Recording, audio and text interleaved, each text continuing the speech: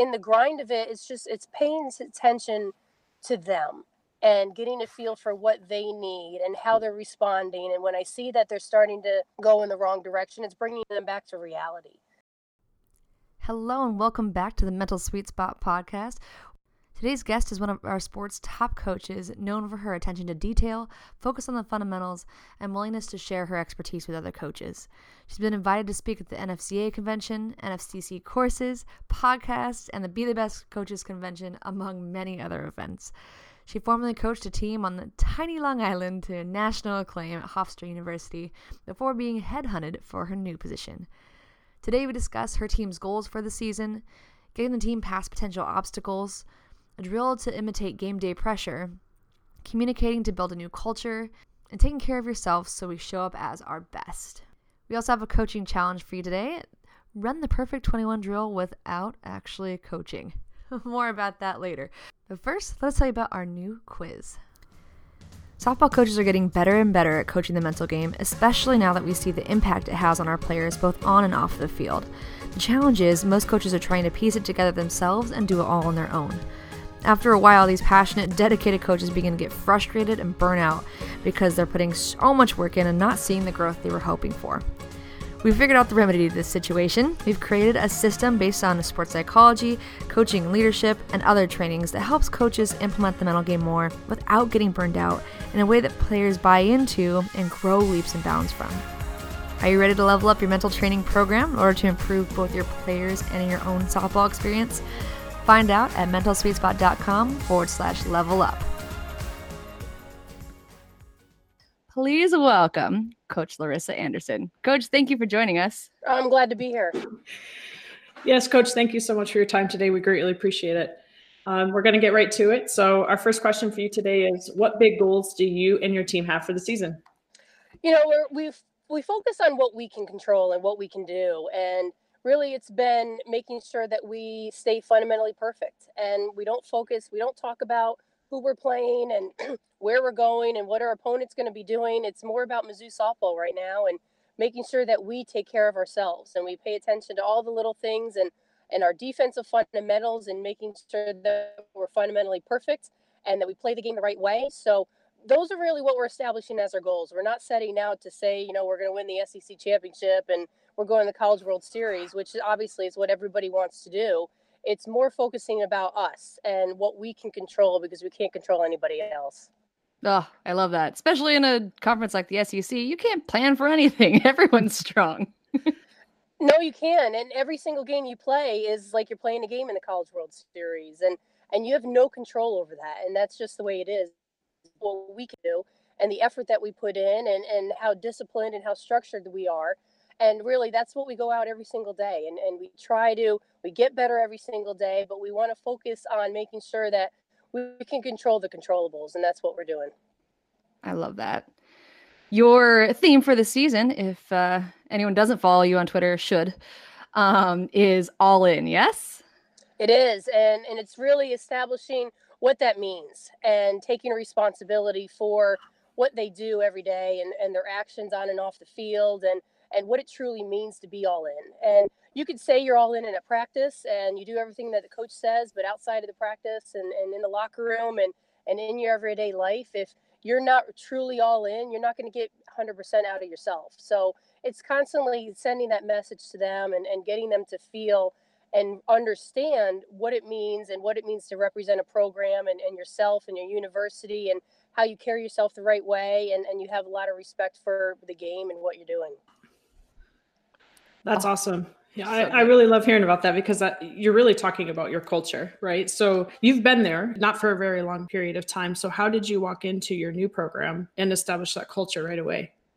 It's, I've followed Mizzou and we played Mizzou when I was at Hofstra. We played Mizzou in 2013 in regionals. So I know the history of the program and how successful they've been. And I also know that they've had a lot of turmoil in the last 3 years and, the entire campus did. So it's really getting back to foundation on why teams are successful. And they're successful because the effort that they put in and they have an identity. And Mizzou softball didn't have an identity and it was a little inconsistent. And it was just getting back to understanding who they are and what they represent, and making sure that we do things the right way and not having a double standard.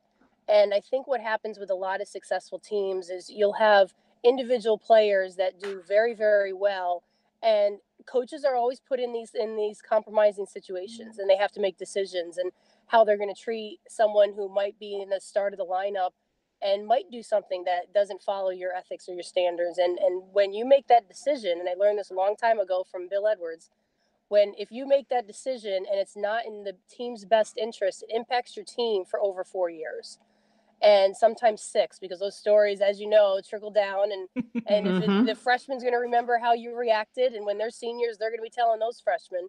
So sometimes you're looking at 6-7 years that it impacts your program. So it's making sure that my coaching staff and myself, we hold our team accountable, and we don't have a double standard, and that everyone has to follow the same rules and the same work ethic and the same drive. And it doesn't really matter what your batting average was, or if you're the starting pitcher, this is the way we're going to do things. Oh, I love that. I think that's the piece that a lot of coaches miss, not intentionally, but realizing that it has to be all the time, everything you do, everyone involved, to really build that culture that is sustainable and actually makes a difference. Yeah, absolutely. And you know, when I started becoming the head coach at Hofstra, I would quiz my staff all the time, and I would say, okay, hypothetically speaking, what if this player did this? How are you going to react? To get them to start thinking about, you know, decisions that you're going to have to make as a head coach. And the nature of athletics, and especially Division I softball, and especially in the SEC, there's a lot of pressure, and there's a lot of pressure to win, and there's a lot of money that's now being invested in our game, and contracts are at stake, and athletic directors really expect a lot out of these coaches, and sometimes they have to make those decisions that might not be in their best interest or the team's best interest, but they might not have a job if they don't. So it's, you know, it's twofold. Sometimes it is an ethical thing, and sometimes it might just be a career choice and a contractual thing, that if they don't play their best player, they don't win, and then if they don't win, they don't have a job. So, you know, it's like a domino effect, that it's not always the coach's fault. It could be the university or the pressure that's being put on that coach. Coach, what obstacles do you see maybe getting in the team's way this year for setting those process goals and working through those cultural things you talked about? Well, an obstacle that we're having right now is the weather. So we have no control over that. So, I mean, it is what it is, and we're going to make the best of it. And, you know, right now we have about a foot of snow on the ground, which isn't very common for Columbia, Missouri. So, you know, we're making do with but we brought the team back 2 weeks early, and we've done pretty much 4 days where we had a morning practice. They had a great lift with our strength coach. They would have lunch. They had an afternoon session of yoga, and then they had another afternoon session of practice. So it's something that this program has never experienced. And we got a lot of work done. But I think what was the most impressive thing is how focused they stayed throughout the entire day, that there wasn't a lot of complaining, that they came out, they worked hard every single session, and they didn't lose focus. And that's really the biggest thing, is that they had attention to detail. They knew what the expectations are. But, you know, we're going to have those obstacles. And I constantly will hit home with them on, you're tired. You've practiced 8 days in a row, having, you know, double sessions. And this is how you're going to feel when it comes down the stretch. And this is what you're going to feel like in late April and early May going into playoffs. And then you add school on top of it, that you're going to be just mentally shot.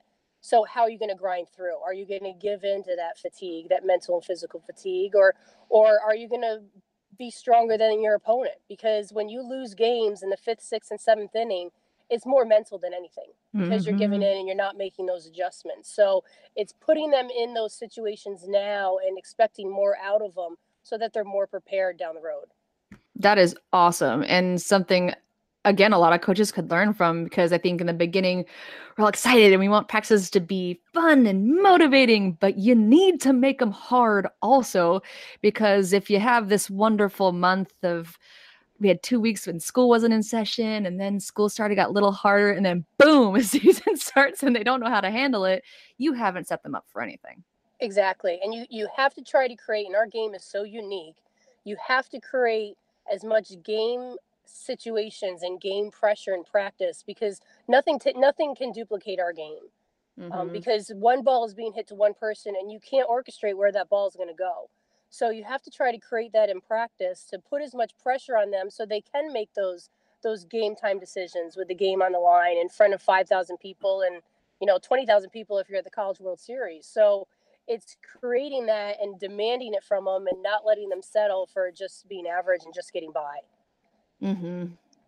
Absolutely. I love that because I try to duplicate that as well in my practices. So could you give me, maybe some other listeners, some tips of exactly some of the things you do in practice? Maybe an example of a drill where you're constantly putting them under pressure. A great drill is we call Perfect 21. So it's 21 consecutive outs. I'm the all-time hitter, so I'm able to control the results that I'm trying to create and who I want to hit it to. So I know who might not be able to handle that pressure, and depending on where we are in the season, and if I want them to feel really, really good about themselves, or I want to create a situation that they know that they're going to fail, so I see how they respond. So they have to do 21 consecutive outs in a row. They have to be fundamentally perfect, so I'm not focusing on the result. It's how they're executing it. All throws have to be backed up. So even if the play is not executed, or say the play is executed the right way, and the result is good, if someone wasn't in their backup responsibility and just spectating, then we go back to zero. And we have to make sure we're doing 21 perfect plays in a row. And you can see the first few times you start to do this, when they get around 18, 19, you can feel that they're tightening down.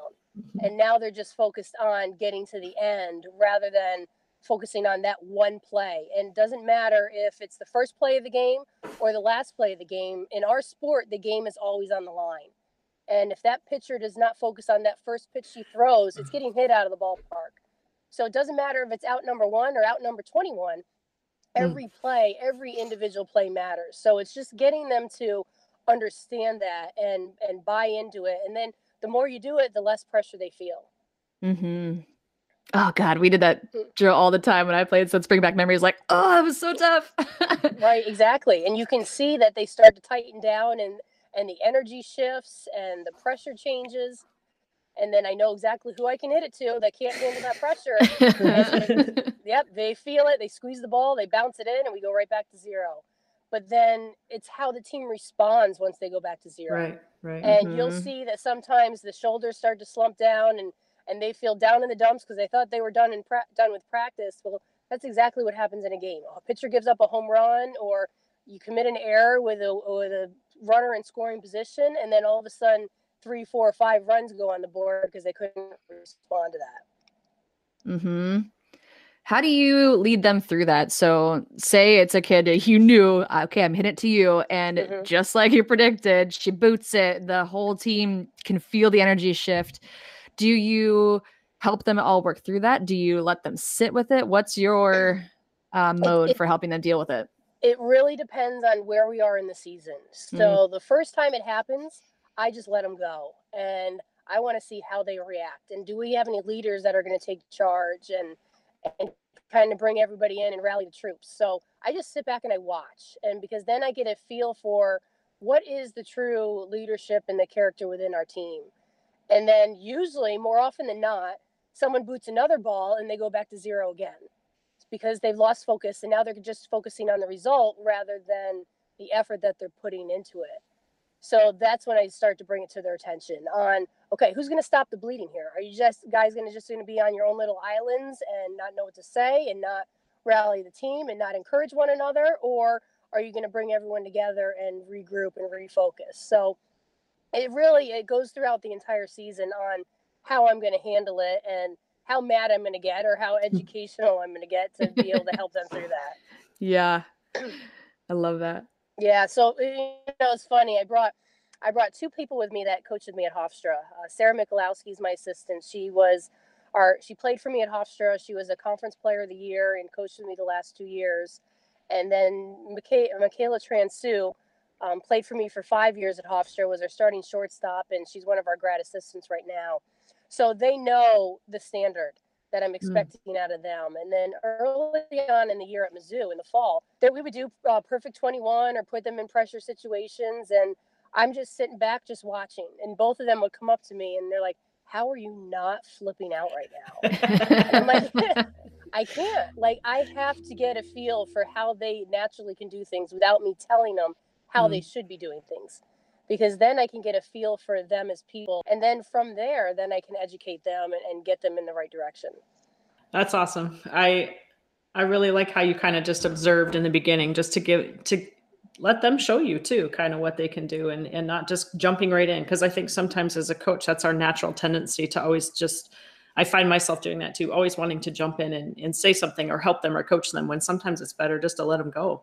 Yeah, exactly. And I mean, the Mizzou teams have not been, the past 3 years, they have not been as successful as they've used to been, but they still won.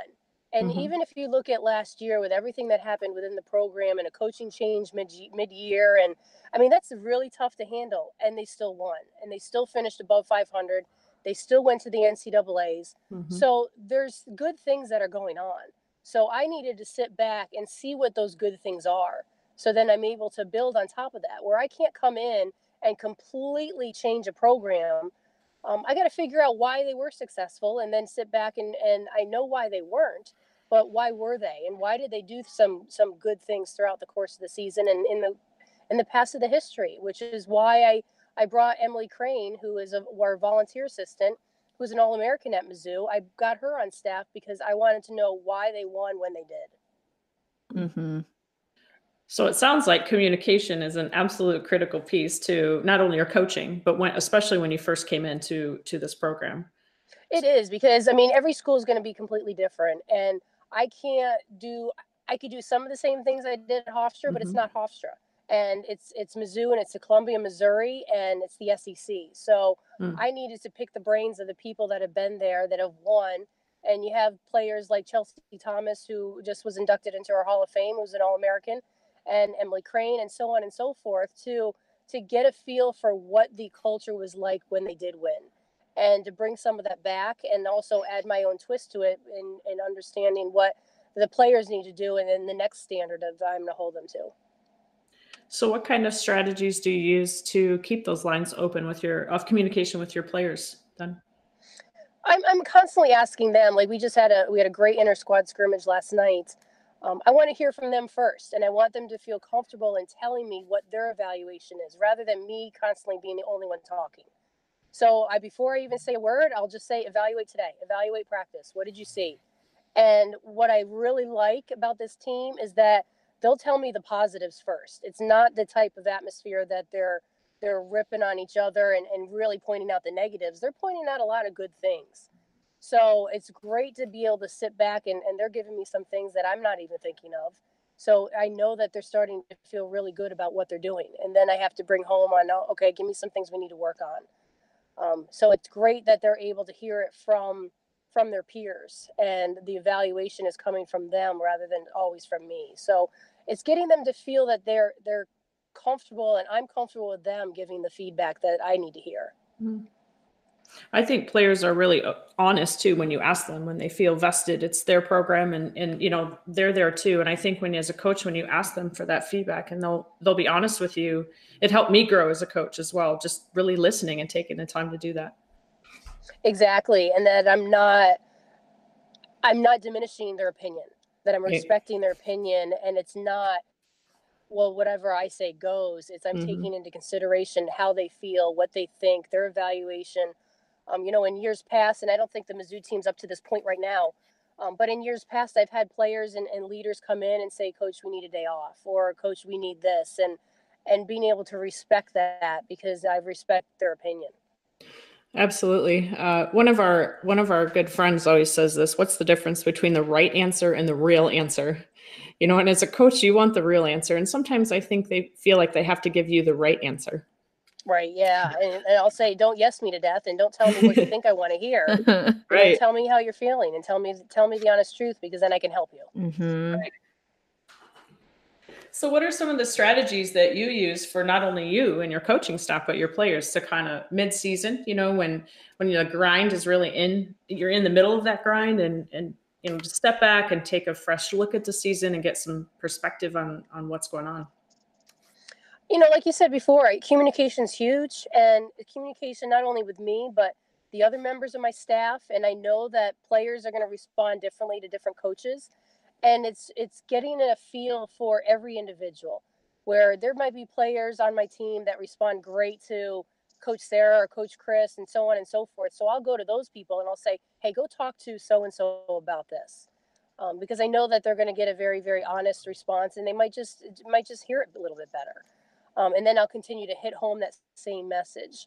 But in the grind of it, it's paying attention to them and getting a feel for what they need and how they're responding. And when I see that they're starting to go in the wrong direction, it's bringing them back to reality and getting them to stay focused. And I think the first thing that I said to you guys is that with goals, I'm just looking at us, and I don't want them to get caught up in who we're playing and where we're playing, because then they change the mental preparation and the focus to that game.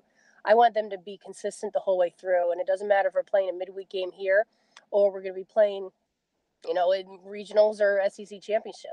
You have the same mental preparation. If we focus just on us, then that we know what we can control, and we have no control over the results. So it's hitting that message home so that they understand what their expectations are and bringing them back down to reality. I could see it in the fall when they would have different mental approaches to different events and different games that we were playing. And I would give them, say, a reward. So I would say, okay, if you play with great energy today and attention to detail, and we do all those little things, you'll have an off day tomorrow. And then all of a sudden, the level of focus changed. Magic. Yeah, exactly. So I'm like, I got to treat them like they're toddlers and have rewards and consequences for them. But I knew what I was doing. And so at the end of the game, I mean, their energy was amazing. And I'm like, first of all, you guys just screwed up, because you're going to get your off day tomorrow, but now you just set a new standard for Missouri softball. Exactly. So this is what I'm going to expect every single day. So shame on you. So, I mean, and they laughed, and then it was kind of a wake-up call to get them to realize, like, wow, coach just totally tricked us. Totally. And we get our off day, but we just played awesome. I think my players are motivated most by first time off, and then second by food. So definitely food. Yeah, and gear. Like you say, the winner of this team's gonna get new batting gloves, and then it's like, all of a sudden, new batting gloves. Right, exactly. I have a question on that one. So for your experience of this, I guarantee you are really good at keeping a pulse on the team and noticing when they're starting to drift. What would you say to other coaches, some tips for keeping that same pulse on yourself so that we don't get lost in the outcomes and the uncontrollables?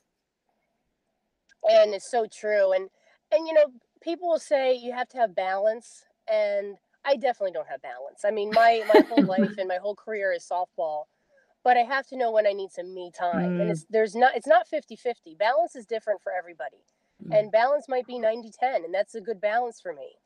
But I do know that I do need some me time, and I love to go sit in the nail salon and get my nails done, and someone give me a foot massage, and I throw in my earphones and I listen to podcasts or music, and that's a way where I'm able to separate myself and not just be sitting at my desk practice planning and evaluating.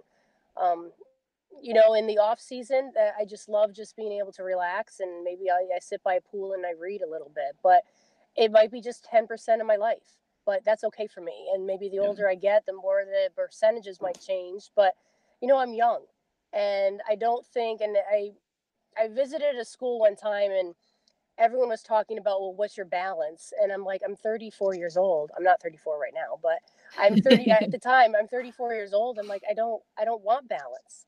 I want to be fully invested in my career. And we don't have any kids, so it's really, we put everything we can into our careers. But at the same time, you have to be able to sit back and do something that you truly enjoy, because you don't want to have burnout. And for me, it might just be getting my nails done. And that's what I'm able to do, and I'm able to relax, and it makes me feel good. Totally feel you there. Yeah, we're both coaches and coached. Mel's coached in college, and I'm a high school coach. So even with our schedules, we totally understand that, because when it's my season, I'm all in, and, my husband has to take care of the things with the kid, and, that's just the way it is. But I feel good that way. You know what you need, and every coach should know what they need. And if you're not being able to do what you feel comfortable doing, you're going to feel bad about it, or you're going to feel guilty. And if I was to go on vacation right now, right smack in the middle of my preseason, go on vacation right now, because I felt like I had to, I would feel guilty about not being with my team. Mm-hmm. And then I'm not all in, and I'm not able to go to sleep at night. But if it's going to be, the end of May, early June, or maybe sometime around Thanksgiving, Christmas, that I can do that, then that's something that I need to do. So we have one last question for you. With all of what you just said, who do you go to for support? Because sometimes you may need it. Yeah, absolutely. I mean, my number one phone a friend is my former head coach, Bill Edwards. Mm-hmm. I mean, he's a Hall of Famer. He's an NFCA Hall of Famer. He's a Hofstra Hall of Famer. Coached for gazillion years, even though he's not that old. But he's my number one. And I've learned so much from him, and he taught me so much, and really prepared me for this moment. And, I have a great story. When I took over for him at Hofstra, and everything that he did was mentoring me for that moment to take over for him. And my first game as a head coach was played at LSU. And I walked to the third base box, and I said to myself, I was born for this. And it was all the preparation that he did to prepare me for that moment. Get that feeling, and I reached out to him, and I said, you know what, thank you. You got me this opportunity because you prepared me for this moment, thing that I'm going to handle here. So he's my number one. And then my really, really close circle is really a lot of Hofstra people. They all came through the Hofstra family, and it's really that Hofstra family that is so different. And it's funny because we say we're like a little cult, because we have similar demands and standards and work ethics, and we get it. I mean, Hofstra was a blue collar mentality, and recruiting Northeast Mid-Atlantic kids and coaching them up to play at the highest level. So we get a lot of the similar things that maybe people outside of our circle don't quite understand. That's really my tight circle. And I don't reach out to a lot of people, but I go to the people that I know I can trust. Mm-hmm. Oh, that's so awesome. All right. Final question. Then we'll let you go. Okay. What tips would you have for other coaches to create their own cult of sorts or inner circle, even over time?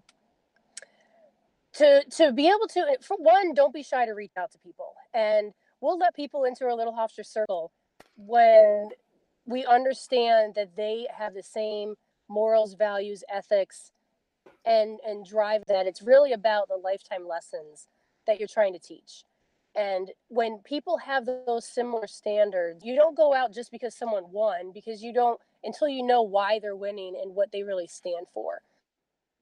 So it's picking people's brains, reaching out, calling them, watch practice, don't be shy, and to kind of much education as you can to be able to figure out who do you really want in your circle. And it's okay if you only have a couple people in your circle. You don't have to have 15, 20 people. It's like with your friends. It's really about the people that you can trust. Mm-hmm. We all know with Bill Edwards and Courtney Oliver and Kate Stake and Adrian Clark, we know we're going to get the honest truth. That I can call up Bill and tell them what's going on with me, and I know I'm going to get an honest response. And if they tell me I'm crazy and I'm going overboard, then that's really what I need to hear, that I got to keep things in perspective. Absolutely. It's not just the support who's going to cheer you on 100% of the time. It's also kind of that reality check sometimes. Exactly. And it's understanding the why and why they're doing things and why do you want them in your circle. It's not just because they have 1,000 wins that they're making to get them to that opportunity. Yeah. Totally agree. Well, thank you so much, Coach, for spending your time with us. And, my pleasure. It's been great. Oh, awesome. Well, have a great rest of your day. We'll do some sun dances to get some sunshine to melt your field for you. Thank you. We need it. Thank you so much, Coach. We really appreciate your time today. Good luck this season. Thanks, guys. Yeah. Take care. Thank you. Have a good one. Bye-bye. And that is it for today's episode. Don't forget to take your coaching challenge for this week. Run the Perfect 21 drill without coaching. This may be one of the hardest challenges yet because, let's face it, we coaches have a hard time sitting back when things are going wrong. Run the Perfect 21 drill that Coach Anderson just described, but you're not allowed to provide any feedback or coaching when things go wrong. You're only allowed to ask questions or answer anything your players ask you directly. Same goes for other coaching staff too. The point is to get them to A, recognize when they need to regroup, and B, find the most helpful way to refocus and get it done. It's best to do the challenge at the beginning of the season or when you feel confident your players can figure it out amongst themselves. After you've done it, we want to hear how you tackled this challenge and how your players responded. Give us a shout out on social media, shoot us a private message, or for our members, share it in the Dream Team Clubhouse. That's it for today. Thank you very much, and we'll see you next week for another episode.